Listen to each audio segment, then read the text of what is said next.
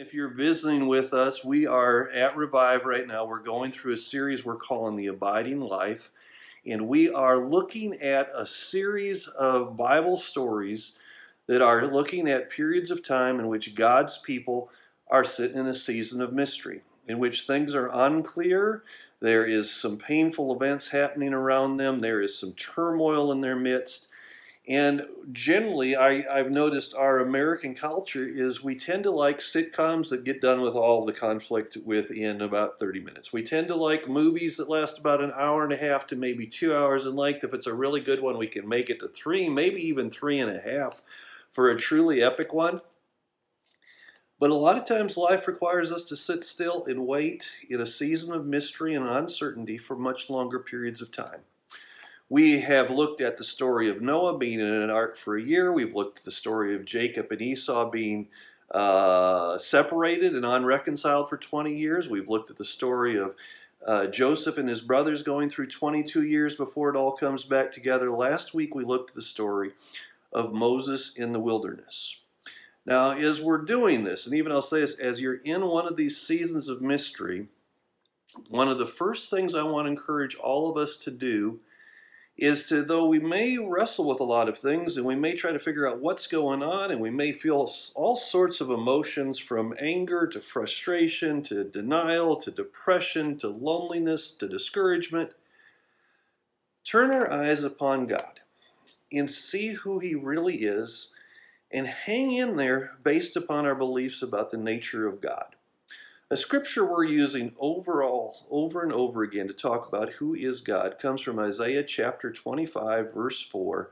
I'm reading from the Christian Standard Bible. It says, "For you have been a stronghold for the poor person, a stronghold for the needy in his distress, a refuge from storms and a shade from heat. That is who our God is." Last week we talked about Moses, and we took from his circumstances of his birth all the way up to his call by God to go back to Egypt and lead the people out of slavery, the nation of Israel. And I'm going to just give you a couple of things of review. If I was with you, I'd be quizzing people on this, but these are things that I think are real important. And a big part of the reason that they're important is because we at Revive are a front porch people. One of the things I want us to know, it's a little bit about history. We don't know the exact date. We don't know the exact Pharaoh or the exact Egyptian king who was governing during the time where the Israelites were called out of bondage and they started the movement into the Promised Land and they received the 10 Commandments. But with a little bit of history and a little bit of Bible, we can get in the ballpark. It's very apparent that at that period of time, Egypt was actually having some military disagreements and some back and forth, and at times a treaty, but it was overall military conflict with two groups of people. One were the Hittites, which were from up in Turkey. Some scholars think they spoke a language similar to Hebrews. Another was the Hyksos, I hope I'm saying that right, the Hyksos, which were like the Hebrews. They were nomadic people. They were nomads. And Egypt was going through conflict at that time. And as they were going through conflict with both the Hittites and the Hyksos, they had a group of people in their midst called the Hebrews. And that will become the Israelite people. And you might get a little bit confused. I sometimes even do this. Who are these Hebrew people? Well, that's the language, or what we'd say the linguistic roots or the ethnic roots of the Israelite people. And before they became the nation of Israel, they were ethnically Hebrew. And even if you were to go to Israel today, the language that's spoken and the language that's written is Hebrew. That's who they were. Well, the Hyksos and the Hittites had some similarities. So, I mean, if I were to just for a moment, I don't want to do this long, put yourself in Pharaoh's shoes. You've got this large extended family that has been with you for 400 years, and they keep multiplying and growing and growing and growing, and you're at war with people who are similar to them, and the Hebrew people are in your midst. It's not justifiable, but it's understandable that Pharaoh begins to practice genocide. And we talked about that last week. And again, why is it, well, let me also add this. For why is this story about Hittites and Hyksos so important? One of the things I'm really confident about is when I am with Revive, we've got a lot of kids, and our kids are smart kids. It's obvious that they are reading, if they can read. They are asking questions. Their minds are inquisitive. And as time goes on, they're going to start pushing the boundaries a little bit. And they're going to find things that they discover. And I am confident that our kids, as they grow up, are going to know these Bible stories. But then they're going to start stumbling across people who don't share a belief that these words that we're reading are true. And our kids will need to be able to read the Bible as a historical document and then go and look at other historical documents and flesh out what's happening and be able to explain to people, hey, this is how the Bible fits with all of these documents of history. And in doing that, it's a way to explain our faith. It's being front porch people. I also believe as we have a deep understanding of knowledge, it gives us tools to deal with contemporary issues. Now, a contemporary issue, what Pharaoh did was he practiced genocide. And that is a deliberate and systematic destruction of a racial or a political or a cultural group. I pulled that out of a dictionary. If you went to the UN website, you'd get a bit longer legal definition. But that's the general idea it is. And even though we would tend to see that, Bismarck Mandan is generally a very peaceful place, we have neighbors in our midst, some will probably be in our building, that come from places like historically Armenia, Burundi, the Democratic Republic of Congo, or Rwanda. And in the last 120 years, and the century previous to this one, all of them suffered a genocide, something similar to what we saw in Exodus chapter 1. And as those people, our neighbors, read this story, it's very personal. Well, we left Moses last week. He has gone through, as an infant, living through a genocide. He grew up in the household of Pharaoh, being a child, adopted child of Pharaoh's daughter. He got to the age of 40, and Stephen in Acts 7 says that Moses had all of the skill in the education of the Egyptians. And at the age of 40, he tried to liberate his people by violent impulse, and it wasn't the right time. And I even made the point, violent impulse is generally not a good way to lead, and he had to flee. And Moses spent 40 years living in a wilderness, and my impression is, as he lived in that wilderness, he came to terms with all of his failings, and he was humbled.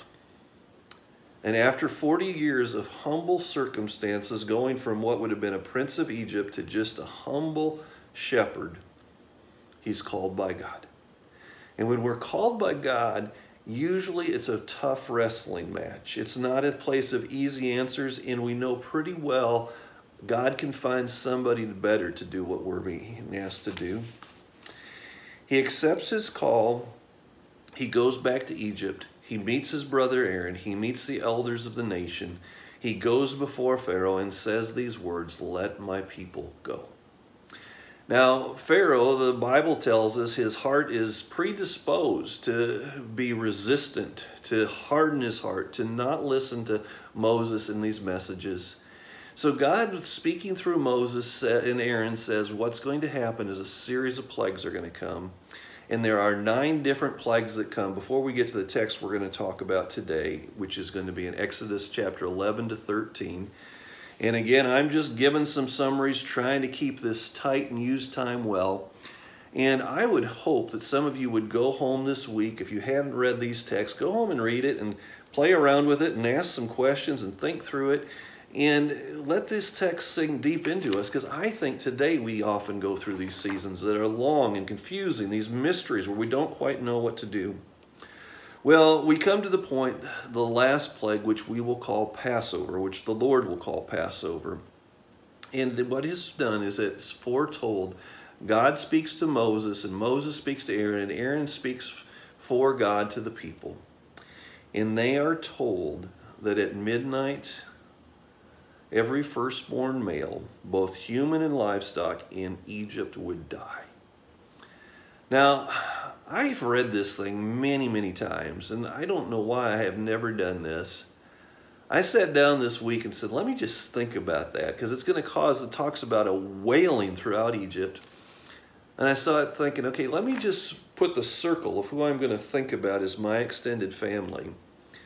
If a Passover event happened in my life, who would those firstborn males be?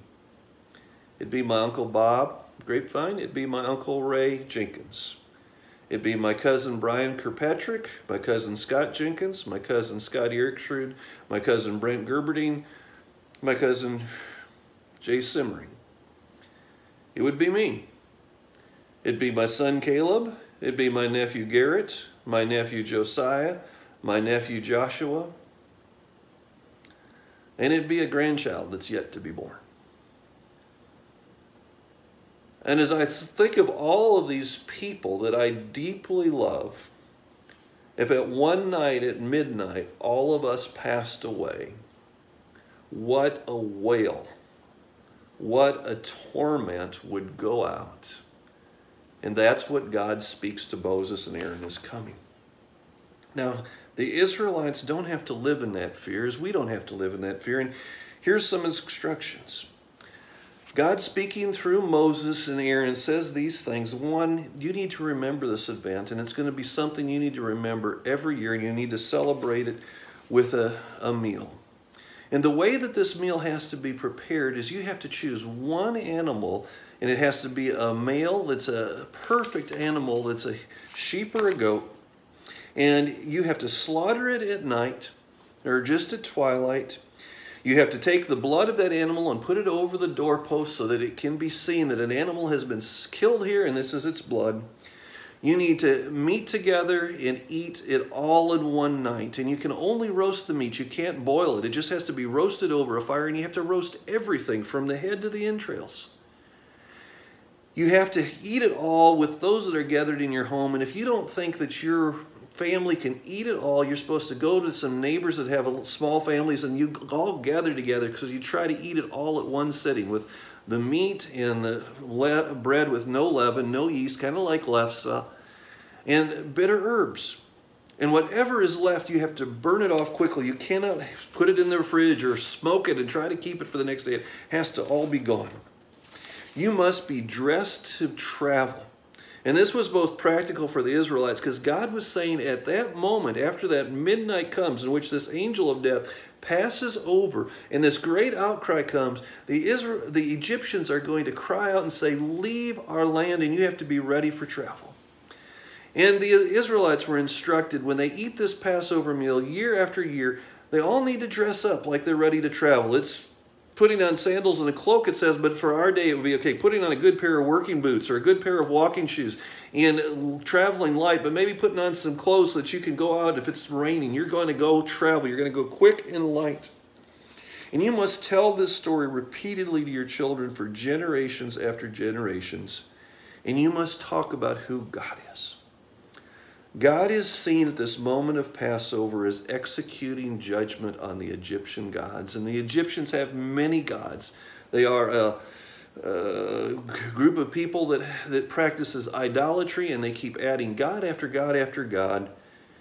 And the story says that God or an angel will pass over, and it will see the blood on the doorpost, and in those homes where there is that blood, he will not bring death. And this is preparing Israel's hearts, their minds, to receive Jesus Christ in a few thousand years. And let me add this, that sometimes as we're discussing as people who are Bible people, and we're kind of wrestling with all of these Old Testament stories and what do we do with them, and in a certain way, many of us have a certain familiarity and maybe even a certain comfort with the stories of Jesus and the Gospels. I think one thing that will help us understand Jesus better is if we master the Old Testament stories and master the history and the culture and the theology and all that it's teaching. And then by the time we start to read about Jesus, we see him as the one who takes all of these wounds of our humanity and all of our hopes and brings it all together. And when we try to think, what does it mean to follow Jesus and adopt his ethics and his lifestyle and his means of service, you got to remember that Jesus was reading these Old Testament stories, and his way of living is taking them and fulfilling them. Helps us better. Well, this Passover, as it's predicted, it happens at midnight. And there's this great outcry because all of the firstborn males have died. And it's from Pharaoh's household down to the servant girl. It's the livestock. It's a death like we have never seen in a night. Pharaoh summons Moses. And though he's been going back and forth for the previous 9 plagues, he says it's time to leave. Get out. Take all of your people. Take all of your livestock. Take everything you have and go now. And the Egyptian people are broken. They are wailing and they want them all out too. Pharaoh, in this broken moment, though, he asked to be blessed. And the Israelites, as instructed, as they are leaving, they go to their Egyptian neighbors and they ask for silver and gold and clothing. And they are told, the Israelites, as they remember this day, that for the rest of their time period on this earth, anytime there is a firstborn male, that firstborn is to be considered consecrated to God, and they have to go to the temple and redeem that firstborn male. And again, this is living out the ideas of the anticipation of the Christ. Well, Israel leaves quickly that night, and they quickly transition from being a poor nation of nomadic slaves to these wealthy nomads. They have been in Egypt for over 400 years, and as we have seen this journey, they have transitioned from being this large, dysfunctional family to now coming out, not as just the Hebrew people, but who are the family of Israel. They are coming out as the nation of Israel. But as they come out as a new nation, I want you to make sure you see this, because I think it tells something about how God works in our life. They really do not understand who God is. They understand a little bit of their old stories. They understand the mystery and the pain that they are living in. They understand that Moses has spoken a few words, and they understand they've seen 9 plagues, but they really don't understand God very well. He's revealing himself to him. And one of the things I would encourage you to do, and I hope some of you are doing this, if you've picked up Exodus 1 and you've come all the way to Exodus 13, to notice in these sections of text, the story, which is history, keeps inserting what I'll call theology, keeps inserting all of these statements about God, and God is revealing himself. He's talking about who he is, and then he's doing events that prove it. And I made a quick list. He talks about he's the God of the Hebrews. He talks about the God who guides generations, as he's the God of Abraham, Isaac, and Jacob. This special word of God, I am, or some will say Yahweh, meaning I have been existent from all time and I exist through all time, and everything in life I define. He's a God who's a deliverer. He's a God who's a judge. He's a God who gives good things to his people. He's a God with foreknowledge who knows where this world is going, and we should trust him to plan for us. He's a God who changes hearts, and he can change hearts to make them bitter or change hearts to make them soft. He's the God who's worthy of worship, and the call is to let my people go so they can come worship me in the wilderness. He's a miracle worker, and as I've given my list, I'm confident I have not done an adequate job of describing all the magnificent names and roles of God. Please read through it and put some thought into his nature. As we look at this story, I want us to be aware that Jesus himself becomes our Passover lamb. 1 Corinthians 5 verse 7 says, "Clean out the old leaven, so that you may be a new unleavened batch, as indeed you are. For Christ our Passover lamb has been sacrificed." If you read through the New Testament, or you go into a BibleGateway.com and you put up the word Passover and you say, I'm going to search from Matthew through Revelation, you will notice when the stories in the Gospels of Matthew, Mark, Luke, and John shift from the stories about all Jesus is doing and all Jesus is teaching to the story of his death, burial, and resurrection, what comes up is all of those events happened during the Passover, when the nation of Israel has returned to Jerusalem to celebrate their feast, and their eyes are remembering the great suffering they went through of 400 years in Egypt, of being a group of slaves, of being nomadic, of really not having a national identity, of not having God describe himself in ways in which they understood. And all of a sudden it comes to fruition in the Passover.